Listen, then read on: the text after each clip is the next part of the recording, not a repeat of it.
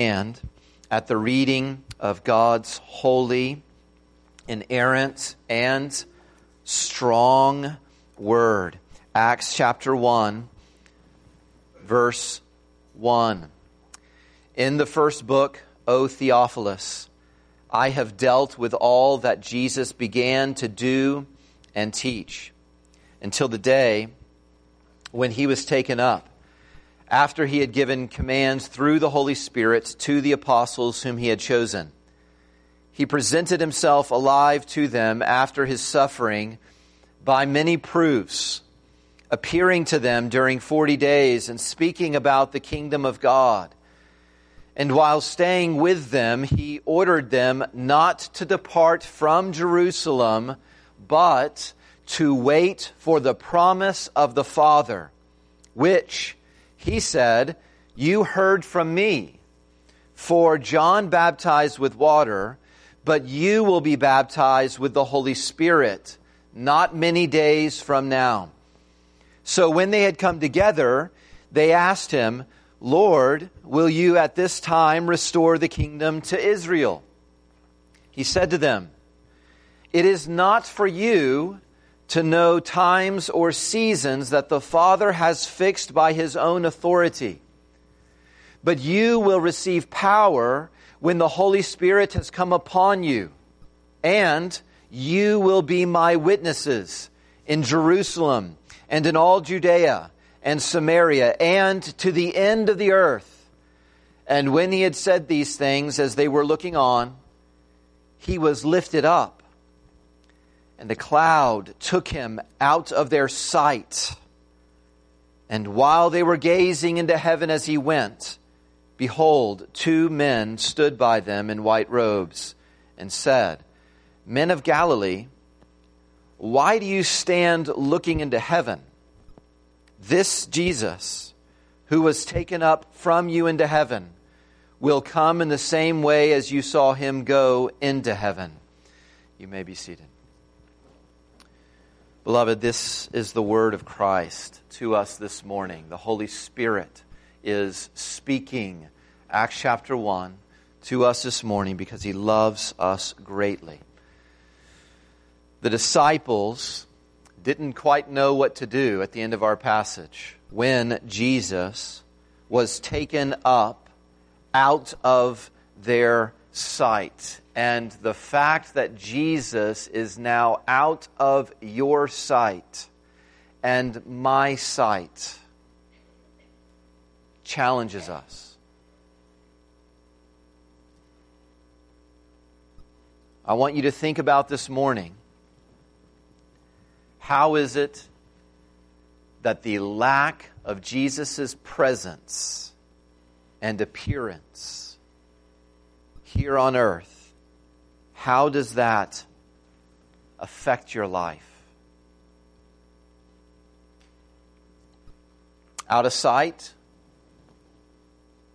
Out of mind? When the cat's away, the mice will play. Those are options for how people live because Jesus has been taken out of their sight. Some people, you could say, treat Jesus like he's the Geico gator. You know, the commercial when the alligator enjoys all the food and it's time to pay up and the alligator says, can't reach the check. Some people, it's an option to you to treat Jesus because he's so far away, like he can't help you at all. Well, what does Acts 1 teach us? Acts 1, 1 through 11, in one sentence, teaches us this. And this is so important to your everyday life. If the Lord is gone, his Spirit is coming. If the Lord is gone, his Spirit is coming. And we see this point made by the author of Acts in 3 sections. We see, first of all, in verses 1 through 5, Jesus saying, wait for the promise. This is point number one. Jesus is saying, I'm going away from you, but what you should be doing since I'm going away from you is wait for the promise. We see in verse 1 that Acts is really part 2 of Dr. Luke's account to Theophilus. This is a Greek man who had heard testimony and started to believe in this man that he had heard of, this Jewish king. And Luke has been writing to Theophilus, and he gives him these accounts of Jesus for this purpose. In Luke chapter 1, he told us it was to put asphalt under a new believer's feet. He says, I'm going to give you certainty. It's the word asphalt. It's the same word we get asphalt from, something you can stand on. And Acts is part 2 of Luke's effort to give certainty, not just to this Greek man, but as this comes to us this morning, Luke is trying to give us certainty that Jesus, listen, is not just the King of the Jews. He wants you and me to live in light of the fact that this is rock solid, that Jesus and what happens to him in this passage and in all the Bible is something that your soul can stand on. You can run on the truths of Jesus. You can jump on the certainty and build your life upon the certainty of what we see even in this passage this morning. So Luke continues this account of Theophilus in verses 2 and 3, and he says, I want you to think about this truth, Theophilus. Jesus is alive. When His appearance is absent, when you cannot see Him, Theophilus, just think about this. He is alive. Luke says in verses 2 and 3, after Jesus had proven that though He suffered, He proved that even though He suffered and died on the cross, He was, in fact, alive after dying. Verse 4, and while Jesus was staying with His disciples, He gave them an order not to depart from Jerusalem, but instead they should wait for the promise of the Father that Jesus says in verse 5, you heard this from me, for John baptized with water, but you will be baptized with the Holy Spirit not many days from now. Now, this is really curious why the Lord Jesus would remind them of that promise. At the end of Jesus' stay on the earth, the last thing He wants them to hear, the first thing He wants us to hear this morning, is His reminder to His apostles of His baptism at the beginning of His ministry. He's saying, remember when John was calling God's people to be baptized, to come to the Jordan. He was calling them to show that they have a desire for what Michael read to us earlier in Isaiah 40, that God would return to them. They were to show that they actually want God to come back by being baptized, by confessing their sins in baptism. They were to say, God, we want you to come back and be our God. And Jesus reminds them of that right before He goes into heaven. Why would He do this? Remember how I let John baptize me, Jesus says, even though I had no sins to confess. Remember how John said about me, I will immerse you in water, but Jesus will fill you with God. Jesus is going to baptize you into and fill you with the Holy Spirit. Luke is looking at this new believer, Theo. And he's saying, look, I know at this point in your new walk with Christ that you're probably coming to some common questions that people have about Jesus. And I don't want you to make the wrong conclusions. Listen to me, church. There are lots of people who make the wrong conclusions about why Jesus suffered and why we can't see Him. If Jesus is God, why would He be baptized by a sinner, surrounded by other sinners, as if He was a sinner? And if Jesus is the King of the world, why was He killed? Not just by Rome, but to the delight of His own people. What kind of king is this? Theophilus, you may be wondering these kinds of things.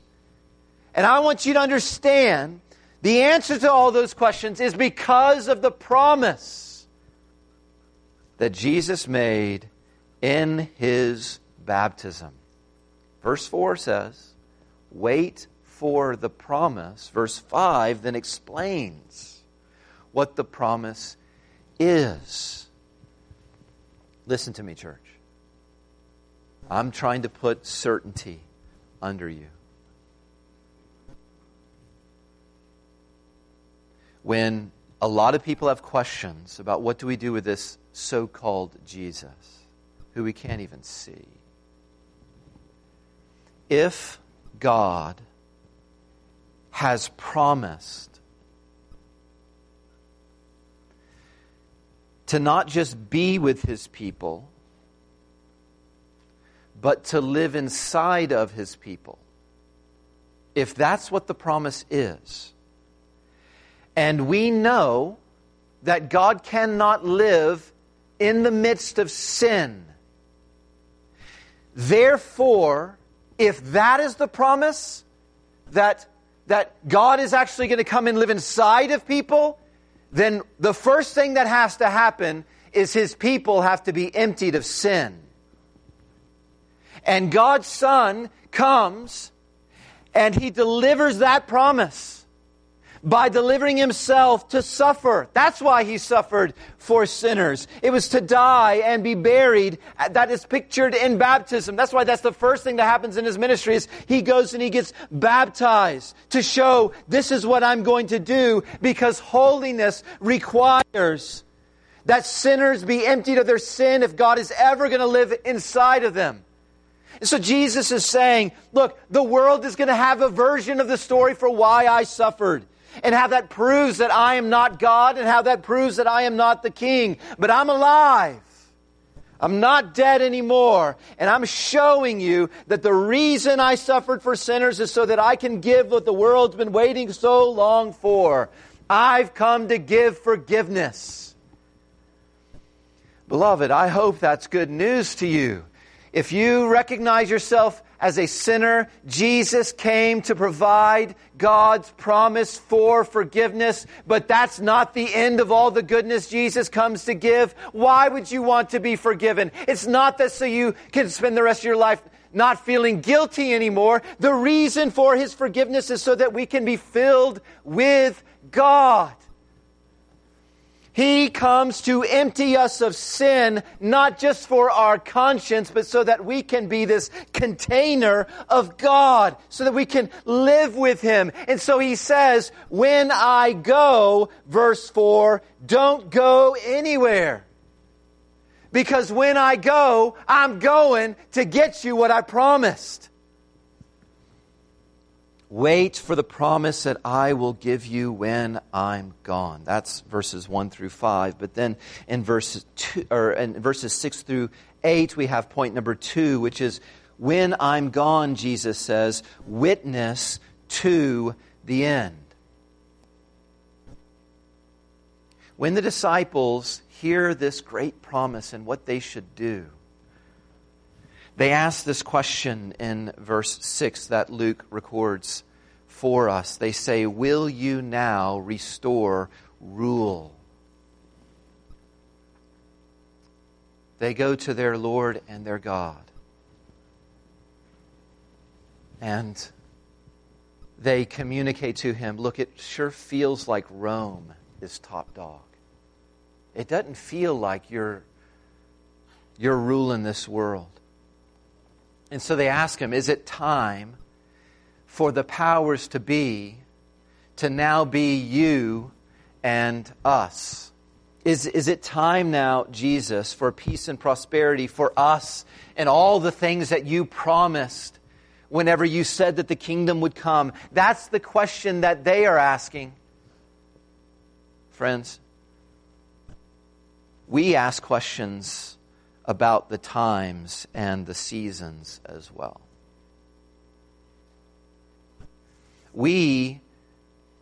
Our minds and our wonderings go to Russia and the rapture and ISIS and stock markets and signs and blood moons and charts. And I want you to hear, whenever you're curious about those things, I want you to hear what Jesus says in verses 7 and 8. When you are focused on those things, you've completely missed the point. If that is your curiosity and your interest, you have completely missed the point. What I want you to see in our passage is the way that these questions are functioning. Their question in verse 6 and then the angel's question in verse 11 come to correct us from missing the point. They're saying, will you restore rule? And then Jesus gives an answer, you will receive power. So, verse 7, Jesus says, look, the details of all that you are asking for, that's my Father's business. I'm not telling you. It's the Father's business. It's not your business. Verse 8 is your business. Verse 8 is what you should be focused on, not verse 6. So, and I think there's a sense in which he's saying, you should be encouraged. Yeah, you're a persecuted people, and you're about to receive power. And yes, my kingdom is coming, but it's not in the way that you think. Verse 4, Jesus had told his disciples, I'm going to give you the promised Spirit. And then in verse 8, he tells us what he, the Spirit, will give us, and that is power. There's so much confusion about the book of Acts. Let me clarify at least this point. What is the power for?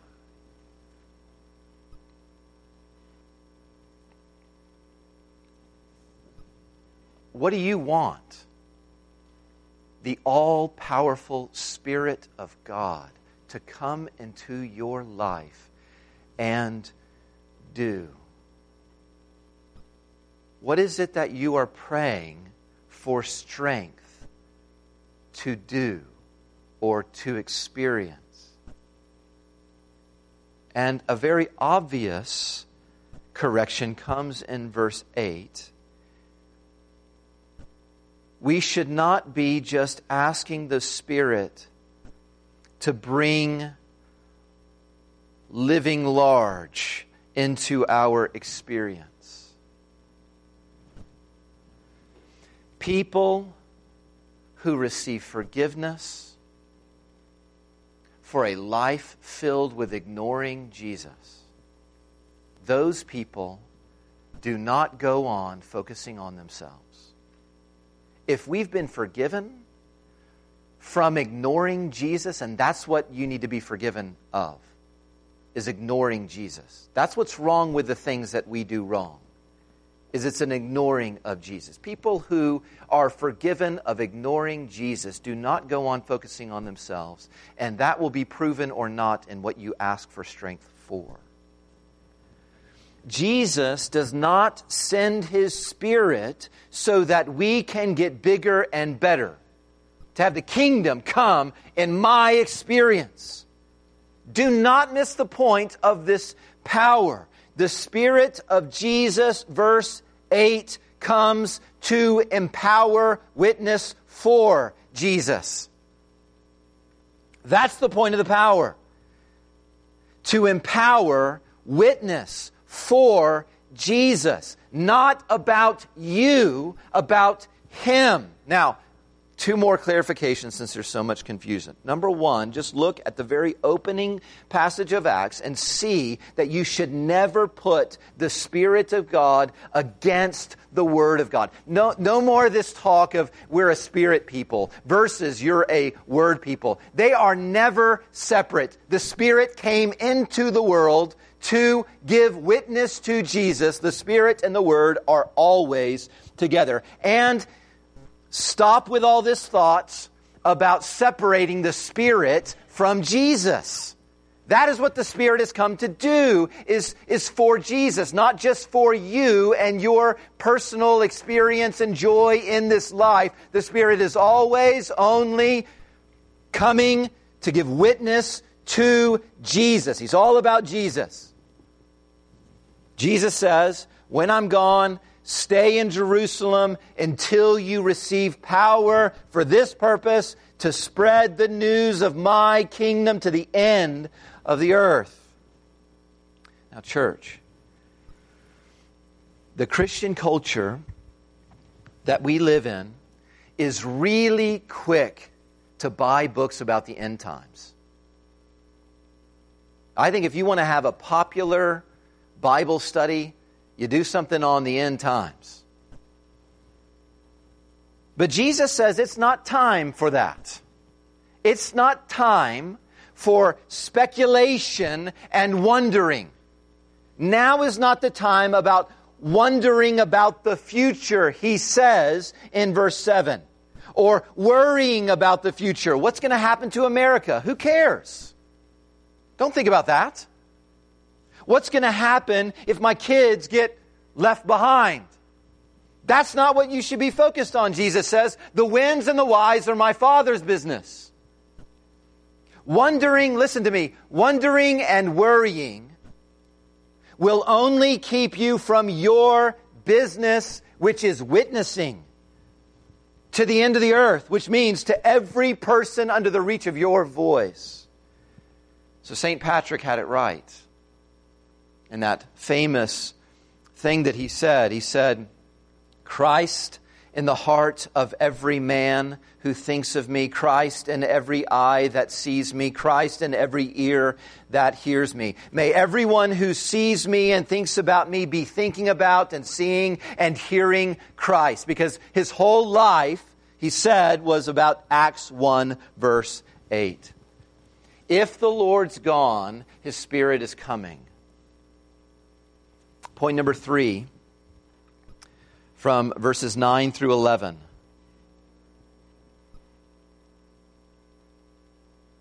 Why do you stand gazing? Why do you stand gazing? In verse 9, look there, Jesus is lifted up from His disciples. And then in verses 10 and 11, His disciples are gazing up for Jesus. He's lifted up from them, and then they are gazing up for Him.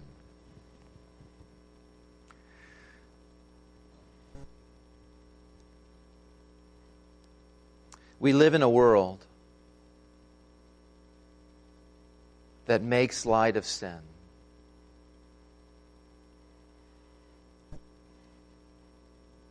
Our world normalizes sin. It dignifies sin. It celebrates rebellion against God and cruelty to people. And Christian, for the sake of your witness, which is the purpose of your life, be very careful that you are not like the world in this.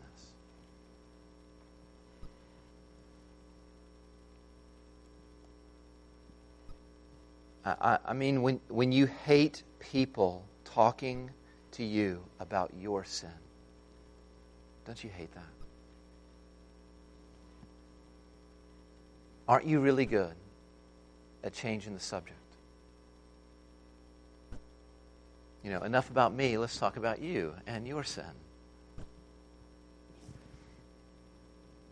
We have loads of excuses for our own sin. Why would we even call it sin? For us, it's more like mistakes. Beloved, let us repent. Listen, every time that you or I make an excuse or we shift blame or we think that our sin is not that bad compared to others, we are killing our witness. We are killing our witness. What we're saying every time, in every way, that we make light of our sin is, I don't really need a Savior, and therefore you don't either. The world needs our witness. And look at all that had to happen after just one bite of fruit. It took centuries and it took stages for God to fix that one sin. For one sin. In order for the best good old boy you know, the best good old girl you know in this world, in order for anyone to live with God, God had to come in the flesh. God had to be tempted in every way. God had to be killed on a cross. He had to be perfect. He had to be God. He could have no sins at all to die for himself. And then he had to be raised, because otherwise we would go to hell forever if God did not accept Jesus' sacrifice on the cross. But not only did he have to be raised, here he has to ascend. And he's not even done with all of his work now. He has to ascend so that he can then send the Spirit to apply the work that he has accomplished.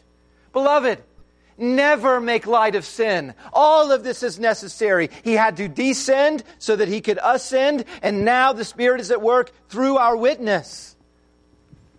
The question in verses 10 and 11 that the angels come and ask, these two men in white robes are clearly angels. It shows that gazing up for Jesus totally misses the point of why he was lifted up. These angels show up. I like to think of James standing there and saying, Pete, would you look at that? I mean, Jesus is forever doing stuff you can't see anywhere else. Look up at that. He just went up in the clouds. Just poof. And they come up and they rebuke this goofy gazing. Don't stand there in disbelief like this is just some parlor trick to be impressed with. They ask him in verse 11, are you going to ignore that guy? The promise he just made you, or are you just going to ignore his order? He ordered you to go to Jerusalem and wait for the promise. You're just going to stand there. Now you might look in verse 11 and be confused why they say, why are you just standing there? Don't you know he's going to return from there? You might think, well, that's what we're supposed to do as Christians. We are supposed to be living for the return of Christ and always watching for him. That's not what the angels say. But listen. If you're a believer, you will understand that there is a world of difference between being gone and being a goner. The world treats Jesus like he's a goner. He's gone. He's not a goner. There is a world of difference between being absent and being ascended. And if you're here and you are somebody who, if you are honest, you give very little thought to Jesus. And maybe that you defend that because, this may all go underneath the surface. You may not actually be consciously thinking this, but because you can't see him, you don't pay much attention to him. He's just some character in an old story that some people get too excited about. Listen to what Isaiah says. I understand that the grass withers. I understand that the flower fades. But don't treat God like it's everything else you see. I understand that in your life, when someone's gone, you're never going to see him again. But gone for Jesus doesn't mean he's nowhere. Jesus was lifted to the throne of heaven. And there's something someone else said about verse 9 and Jesus being gone. God said, sit at my right hand until I make your enemies a footstool for your feet. I'm going to put all your enemies under your feet and you're going to crush them. Listen, sinner.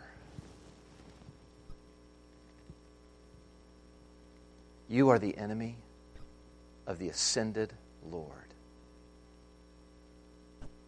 Are you going to continue treating Jesus like he's just a man and only believe that he could do what you've seen others do?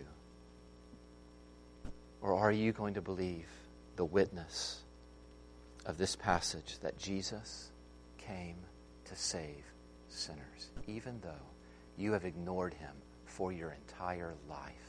He will forgive you if you bow your knee, repent of sin, and trust in him. And you better do it, because he's coming.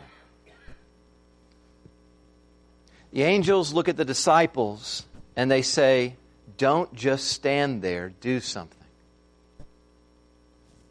And what they're saying is, disciples, go get your promise. Stop standing there and go get your promise. Now, this can be an encouragement for us when we see the disciples so slow on the uptake. I mean, they're standing there with a stupid look on their face. They don't know what to do next. It's like they have just gotten amnesia. They've totally forgotten the advantage of the ascension. The advantage of the ascension, of Jesus ascending into heaven, is the sending of the Spirit. And they've totally forgotten that the Spirit's coming to Jerusalem. According to verse 12, they're not in Jerusalem. They've got to go back to Jerusalem. So stop standing there. Do something. Are you just going to stand there? They say, until the ascended Lord reappears. Do you really want what he has promised to send you? Then go get it. If the Lord has gone up there and he is seated, then his witnesses shouldn't just be standing. Living for the return of Jesus does not mean passively just looking for Jesus. If that's what you think it means, living for the return of Jesus does not ever mean just living passively, looking into the clouds, hoping he comes back. You've got a job to do. Don't just stand there. Do something. And the disciples do. They go where the Lord told them to go so that they can do what he told them to do. Church, do not let the fact that you cannot see Jesus right now lead you to just stand around stupidly. Jesus is not absent. He's ascended. Don't act like you've got nothing to do. Lay hold and experience the promise. That's what they were to go do. Go get your promise. The Holy Spirit's coming. Jesus is gone to get God in us. The main thing that we should want is what the world waited thousands of years for Jesus to get for us, which is the presence of God. That's why he came, and that's why he left. Do you want God? Are you satisfied with the level of experience of God you have in your life? Or do you want more of this promised Spirit? Well, don't stand around ignoring the promise. Maybe for us it's scrolling down. Just scrolling through other people's stories and other people's lives and other people's pictures. As if we don't care at all that Jesus came and he's gone. Don't just stand there. Do something. Seek his presence. go to Him in prayer. You can talk to Him now because of what Christ did. He will listen to you now. You can experience Him in His Word. That's what the Spirit brings, is a witness that we get to carry around with us. Do you want what Christ has given? But I think if the angels were speaking to us, they wouldn't just say, don't just stand there, do something. They would say to us, don't just stand there, say something. Beloved, we are not given the presence of God just to enjoy it for ourselves. Just to chase new spiritual highs. Don't be that kind of Christian who's just chasing new spiritual highs of power in the presence of God. They go to the place of empowering so that they could leave that place and witness. And that's what we should do. The theme that we're going to see throughout the whole book of Acts is this: the ascended Lord sends His Spirit to spread His Word. That's what the whole book is about. The ascended Lord sends His Spirit to spread His Word. And Acts chapter 1 tells us that this ascension has happened. And so witness can now spread throughout the whole world. So if you're a man or a woman or a boy or a girl in Christ, why would you spend your life gazing for some great thing to do as if you've not already been given it? So much of our prayers and our life is spent, what can I do that's important?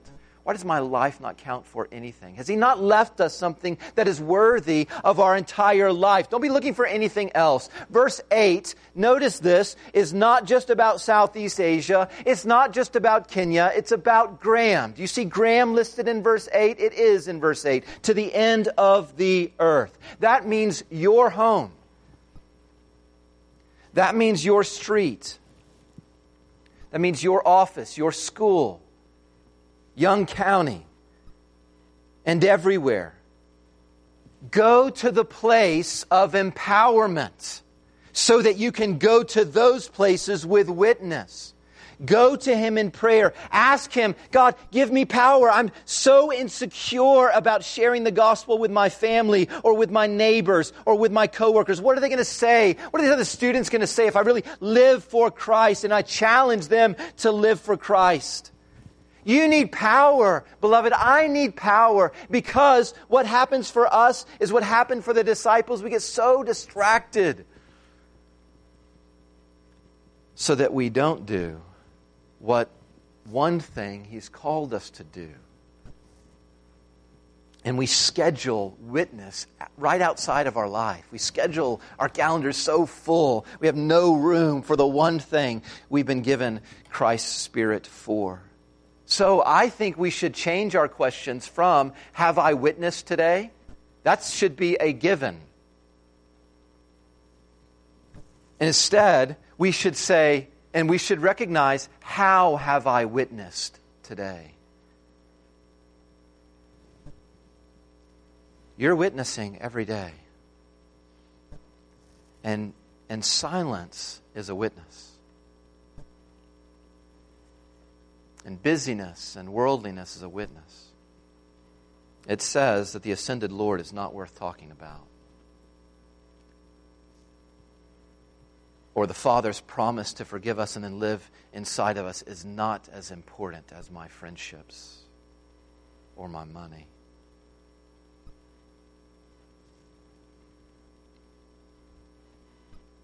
If you're worried about what to say or what you're going to lose if you say it, look around you.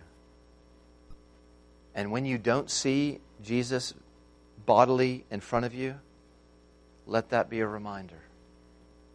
As sure as I don't see Him, His power is mine. That's what Him not being seen should say to us. He left my sight to send me power. So when I don't see Him face to face, the power is there that I need. Friends, each of us has to decide what we're going to do because we cannot see Jesus. And the Jews made their decision. Out of sight, out of mind. That's a Jewish way to deal with Jesus, is apparent absence. They think we shut him up. Now we don't have to worry about him. Listen. Do you think like a Jew? Very little about Jesus. The world has decided what to do because they cannot see Jesus. If the cat's away, the mice will play. This is what unbelievers do. Unbelievers think that because they can't see a throne and they can't see a crown, then they can spend their life playing for pleasure. Don't you live like it's okay to be selfish with the King. Even Christians can have the attitude that they cannot count on Jesus. He can't reach. He must be too far away. I need all this power. I'm so weak. I don't need a witness. He's absent. He can't do anything. How does the lack of Jesus' presence affect your life? Listen, if it's absence, that is a problem. But if it's ascension, and the Spirit of Christ is here because we can't see Christ, that's not a problem. That means power. If the Lord's gone, His Spirit's coming. Father in heaven, we pray that you would cause us to live in light of the ascension. We want to be a people who testify and witness to the cross and the resurrection, also the ascension. Make us those who give witness to that by not being fearful, but living out in the midst of our weakness, out of your power. And Lord, cause us to lift our eyes far above all the things that this world is focused on. Cause us to not treat Jesus in our hearts or in our lives the way that this world treats Him. Fill our minds, Holy Spirit, with the truths of Christ. And fill our lives with holiness for our King. And then fill our mouths with words and witness about Him. Oh God, make this so. We pray in Jesus' name. Amen.